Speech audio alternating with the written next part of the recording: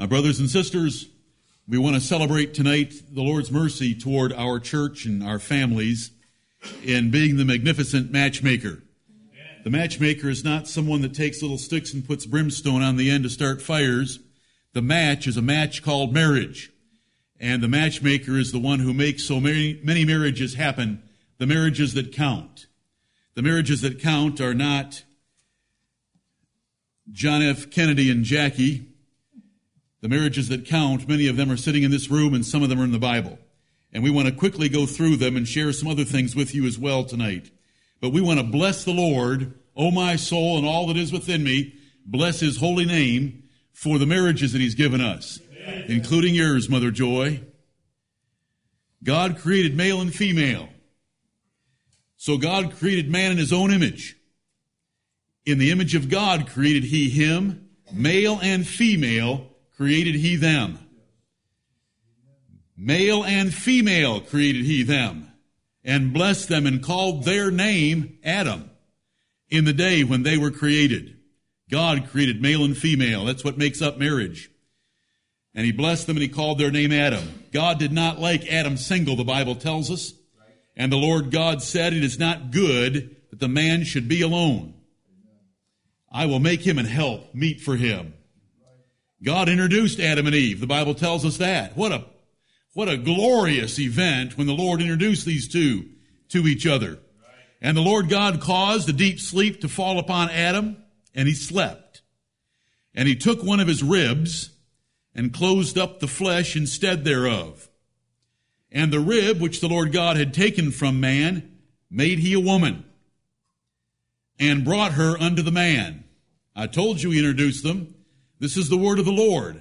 I want you to think about being in the Garden of Eden and seeing the Lord Jehovah, creator of the heavens and the earth, taking a rib, making a woman, taking her by the hand. Adam's not clothed, Eve isn't clothed, and introducing the two of them to each other. Adam, here's your new friend. What do you think? And he slobbered for the first time in the history of the world. God introduced them. God married Adam and Eve. Therefore shall a man leave his father and his mother, and shall cleave unto his wife, and they shall be one flesh. And they were both naked, the man and his wife, and were not ashamed. God made this marriage because those words which are read at most marriage ceremonies were first given by the Lord as He instructed Adam on the relationship with Eve. Right. God matched and married them. He made Eve perfect for Adam, a help meet for Adam. Eve was the perfect complement, and that's with an E in the middle of it, meaning that she was appropriate and very fitting and helpful to Adam. He introduced them to each other. Imagine it. We've already thought that particular thought. And He gave rules for their marriage. Leave and cleave. Leave father and mother and cleave unto your wife. He gave rights for the marriage. Two are one flesh. And He gave roles for the marriage. Adam was to lead Eve, his wife. God matched and married them. It's a wonderful thing that our God invented, created, designed, and made happen with our first parents. Our first parents didn't go to any dances. They didn't join any internet dating service. The Lord took care of them. Right. Adam didn't know where to go. He didn't know who to write. He didn't know whose dad to talk to. The Lord took care of it all, though. His case was very hopeless. He went through all the animals, and He found that there were two of each kind. You can go read it in Genesis chapter 2 and verse 19. And there was found no help meet for Adam, but there was for all these animals. And the Lord took care of that. When the case seems hopeless, never be hopeless. The Lord's going to come through for those that put their trust in Him. Amen. God hated mixed marriages. Right off the bat, we got into trouble in our Christian family way back then. Forget Cain. I'm not talking about Cain and all the descendants that came from him. They were the children of the devil. But I'm talking about the descendants of Seth and Enos. Came to pass when men began to multiply in the face of the earth, and daughters were born unto them, that the sons of God saw the daughters of men, that they were fair, and they took them wives of all which they chose. That's a horrible verse in Genesis chapter 6. It came to pass when there were more and more people, now it was easy to go out and just pick one, that the sons of God, those were the ones that worshiped God, feared him, and were his elect, the remnant in the earth, began to marry the daughters of men. And the Lord said, my spirit shall not always strive with man. He considered that an act of rebellion against him, that the children of God would go marry the daughters of men. For that he also is flesh, yet his days shall be 120 years. Those 3 verses tell us that God purposed to drown the earth with a flood of water 120 years later because Christians were marrying unbelievers. Right. Marriage must be in the Lord. The wife is bound by the law as long as her husband liveth. But if her husband be dead, she is at liberty to be married to whom she will, only in the Lord. Amen. This is the word of God in the New Testament. Nevertheless, neither is the man without the woman, neither the woman without the man, in the Lord. Right. Marriage must be in the Lord. Marriage is now complicated because it has to be in the Lord. God commands we must marry only Christians. Right.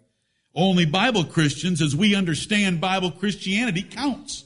Right. We can't marry someone because they're a Christian by the Almanac's definition. The Almanac says that 1/3 of the earth's population is Christian. Bible Christians are only 1% of 1% of 1% of the earth's population, and I was kind, speaking of a large number of elect. Such a very small remnant denies good matches, doesn't it? If we have to look around and marry someone that fears the Lord the way that the Lord has taught us to fear him, we'll never find anyone. It's impossible. Such a small little church as ours, and there's no internet dating site for Bible Christians as defined by the Church of Greenville. The only one I found stopped doing business because they only had one person in it. The Lord Jehovah in history and in us has done gloriously. Amen. Even though he has complicated the matter by saying he wants us to marry someone that believes him and worships him the way we do. And I say complicated things. I mean that reverently and respectfully. The Lord Jehovah in history and in this church has done gloriously, and we want to give him the glory tonight. Amen. All glory to God for godly spouses. Live joyfully with the wife whom thou lovest all the days of the life of thy vanity. This is the theme verse from our couples retreat last week. Which he hath given thee under the sun. It is God's gift to have a wife to live joyfully with and to love all the days of thy vanity. For that is thy portion in this life and in thy labor which thou takest under the sun. It is God's gift. And when God has purposed to give a gift, and when the Bible describes him giving that gift, he will get that gift to its recipients. Whoso findeth a wife findeth a good thing and obtaineth favor of the Lord. Amen. Is there anyone in here that has obtained favor of the Lord? Amen. Matthew, I'm so thankful that you have already jumped into this fray with 21 years between you and Gloria. And Charlie, I'm glad to see your hand. And we all should be thankful. From our first 2 parents and the impossible case that they had, and the Lord found an Eve for Adam in an impossible situation and brought her all the way to him. You say, well, she was right there all along. She was just there next to his heart, under his arm. Yes, but the Lord had to pull it out and do some pretty decent surgery for that to all work out. And he did. And he did. And that's no harder for him than what he's done in this room. House and riches are the inheritance of fathers. Those are things that fathers want to give to their children and children's children, a house and riches, and a prudent wife is from the Lord. When it happens, it's from the Lord. So tonight we want to give the Lord the glory. We want to give the Lord the credit, the praise, and the thanksgiving for what he's done to this little church that takes a stand on many things. And when a brother in another part of the world tried to take a stand similar to ours, but only 1% of the stands that we take, over half of his church disappeared. But look what he's done for us. Marriage miracles. Will you consider a few with me? The earth's population is not too big for the Lord. Right. He can easily arrange for his elect to meet. He can easily arrange for these elect to marry. You know, it's one thing to get them to meet, but then it's another thing that they'd like to spend the rest of their lives with each other. How does he pull that off? We owe him much praise and thanksgiving for it. Amen. We owe him godly and loving marriages because of it. Right. And for the spouses God has given us, let's make sure that we treat them the way he expects us to treat them, because it is a gift from him. We've obtained favor from the Lord, and let's show him our appreciation in praise and thanksgiving and in loving our spouses the way we should. Right. Marriage miracle number 1. Abraham. He had to move 500 miles away. There weren't very many high school girls that wanted to leave with him. When he left Ur of the Chaldees, burned his idols, stamped them into the ground, and left his family, friends, profession, house, and property to travel to, well, I'm not sure right now. I can't take time on these because I got to whip through them. But it's Abraham. I want you to think about Abraham needing a wife. And the Lord had a half-sister prepared for him named Sarah. And Abraham and Sarah got together. Remember when you use the plus and equal sign for Jonathan and Sherry and so forth? Sitting in a tree. Abraham and Sarah. Look what Isaac came out of Abraham and Sarah. And the nation of Israel. The whole nation of Israel. He's the father of the faithful. But there's a mother of the faithful. It's just that the Bible mentions the father. You know, I find Sarah in Hebrews chapter 11. I find Sarah in Romans chapter 4. Marriage miracle number 2. How about Isaac, their son? He needed a wife. And Abraham sent his servant away, and what a wonderful story that is of finding Rebekah. She didn't even want to stay. When her mother and her brother said, will you stay 10 days so that you can kiss and hug on us and we can fix you your favorite meals before you go? She said, it's of the Lord. There's an Isaac waiting somewhere. Let me out of here. What a great woman. That's a godly woman right there. Wonderful providential love story of the servant making that prayer and Rebekah coming right out and fulfilling the terms and conditions of his prayer. That's a marriage miracle in the earth. That was several hundred miles traveled to find a wife. Marriage miracle number 3. Jacob. Plus, we got a problem here because there were 4 marriages. But let's start with Leah. Well, Jacob and Leah, they weren't that hot of an item. Yeah, but the Lord took care of that because it was a very productive marriage. Right. In that Leah had 6 sons. Half of the tribes of Israel came out of Leah. Marriage miracle number 4 is Jacob again. It's Jacob plus Rachel this time, and that equals a 7-year love story. And 2 of the tribes, and 2 of Jacob's favorite sons, Joseph and Benjamin. That's a marriage miracle. Again, he had to travel. He was running away from home because Esau was going to kill him. Marriage miracle number 5. How about Joseph? He's sold into slavery. He's down there in Egypt. He's accused of rape, put in prison, brought out of prison. And then Pharaoh gives him the daughter of the priest of the Egyptian religion, the priest of On. Asenath. It's Joseph and Asenath. Did the Lord have himself a woman in the nation of Egypt for Joseph? Yes. He said no to Mrs. Potiphar. Did he get a decent woman? A woman that Pharaoh thought was the best he could give him. The daughter of the priest of On. Was she a good wife for him? She gave birth to 2 tribes of Israel, Manasseh and Ephraim. When Joseph died, Manasseh and Ephraim and their children's children didn't become part of Egypt. I wonder who was seeing to that. I wonder who was converted and helped these 2 boys become 2 tribes of Israel. It's a marriage miracle. Right. Marriage miracle number 6. How about Moses? You want to talk about it being bleak? People come into our church and say, listen, if I was to go to that church, it would be like being in a desert. There's no girls in that church. There's only a few of them. It's being like being in a desert. But the Bible sent Moses to the backside of the desert. And he found Zipporah on the backside of the desert. Now, what's the backside of the desert look like? The desert's bad enough, but what about the backside? The elect found on the backside of the desert. Is that a marriage miracle? Amen. Number 6, Zipporah. Did he have a great father-in-law? When that man came to meet him in Israel, amen. And when circumcision needed to be done, did this woman do the job? Yep. She did say, "You're a bloody husband unto me." But she did it. Marriage miracle number 7, Othniel. Say, who in the world is that? Who did he marry? Well, that should help, shouldn't it? Axa. Now you know who it is. Othniel and Axa. Othniel was Caleb's nephew. Yep. Caleb was an 85-year-old man, and he said, "Joshua, Moses promised me that when we got in here, I was going to be able to get the mountains that had the giants on them. Now give me my mountain." Amen. And so Joshua gave him the mountain that all the Israelites were afraid to fight because there were giants there.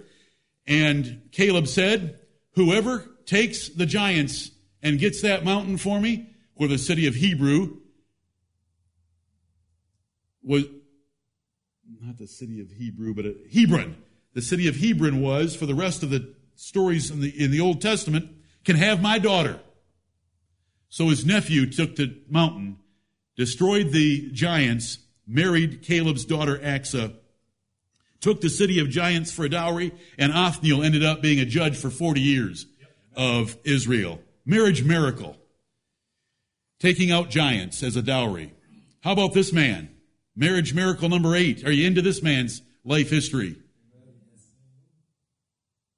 Salmon. Who did he marry? Rahab. Salmon and Rahab. Salmon, a Canaanite prostitute? Yes, with so much faith. She's in Hebrews 11 and James 2. Praise the Lord. This man had the courage to take a repentant Canaanite prostitute. And who was their son? Boaz. Isn't that great? That's a marriage miracle. That woman, the city walls fell down. There was just one little section that was still standing. And that's where she and her family were living. Because they had a scarlet thread hanging out the window. The Lord had his eyes on Salmon and Rahab from before the world began. Because the Bible says, known unto God are all his works from the beginning of the world. Isn't that a great love story? Hollywood can't do anything. The greatest love of, oh, come on. Marriage miracle number 9. Let's take their son. Since Daddy married a Canaanite and it turned out real good, Boaz plus Ruth equals a Moabite widow with virtue for David, their great-grandson. Boaz would have had the courage to marry outside the lines of his ancestors within Israel because his father had. Just a great story. This woman's in the line of the Lord Jesus Christ, along with Rahab. It's a marriage miracle. He was an older man. She was a widow. She was a Moabite. But the Lord took care of it, and you know the story well. Marriage miracle number 10. Elkanah. Elkanah plus Hannah. Well, that was a polygamous marriage. Yeah, oh, yes it was. But who did Elkanah love? Elkanah loved Hannah. And Elkanah plus Hannah equaled Samuel serving in the tabernacle at 5. Who could get a couple together where the woman wanted a child so bad that she said, Lord, if you'll give me a child, I'll give him back to you for the rest of his life, and then find a man that would let a man-child go to the tabernacle for the rest of his life? Right. Who would get that kind of a couple together? Do you think they have that kind of stuff on Match.com? That if you have a child, you're going to give him up to the Lord? No, this is the Lord. It's a marriage miracle. Right. Marriage miracle number 11, David plus Bathsheba. You're kidding. It's a marriage miracle. It wasn't a marriage that should have taken place. But is God able to overrule sin, wickedness, and folly if the parties repent? Right. David plus Bathsheba equals a forgiven adulteress for Solomon and the Lord Jesus Christ through Joseph. Right. But it doesn't end there. David plus Bathsheba equals a forgiven adulteress for Nathan, another one of the 4 sons that she gave David for the Lord Jesus Christ through Mary. Get a load of that. Is that a marriage miracle? That's a marriage that shouldn't have taken place, because the Lord's able to overrule your foolishness. The Lord's able to overrule sin and make great things come out of it. Praise the Lord. Marriage miracle number 13, Ahasuerus. He was king of what empire? The Persian Empire plus Esther equals love story, salvation of the Jews, and Nehemiah. When you read the book of Nehemiah chapter 2, and Nehemiah comes in there scared for his life, asking for leave of absence to go to check on the rebuilding of Jerusalem, it says in parentheses, the queen was sitting by him. Yes. Do you think he was going to hear no? The queen was sitting by him. She wasn't out begging for entrance into his court. Marriage miracle number 13. Marriage miracle 14. Zacharias plus Elizabeth equals raise the greatest man born of women, according to the testimony of the Lord Jesus Christ. Were they two special cases? Have you ever read what they said in Luke chapter 1 about the Lord Jesus Christ and the promises God had made to Israel? How about marriage miracle number 15, Joseph plus Mary equals a just man gets a great wife and Jesus. The Bible tells us he was a just man because when he found out that Mary was pregnant, he sat down and thought through it very carefully because he did not want to make her a public example, and an angel came to him. The Bible tells us he was a just man. Justice is not always cutting someone's head off. He was a just man. And the Lord came to him and comforted him, and he got himself a great woman, and he was the presumed father of the Lord Jesus Christ. That's a marriage miracle. Well, how about this one? Peter plus Mrs. Peter equals she remained married to the first pope.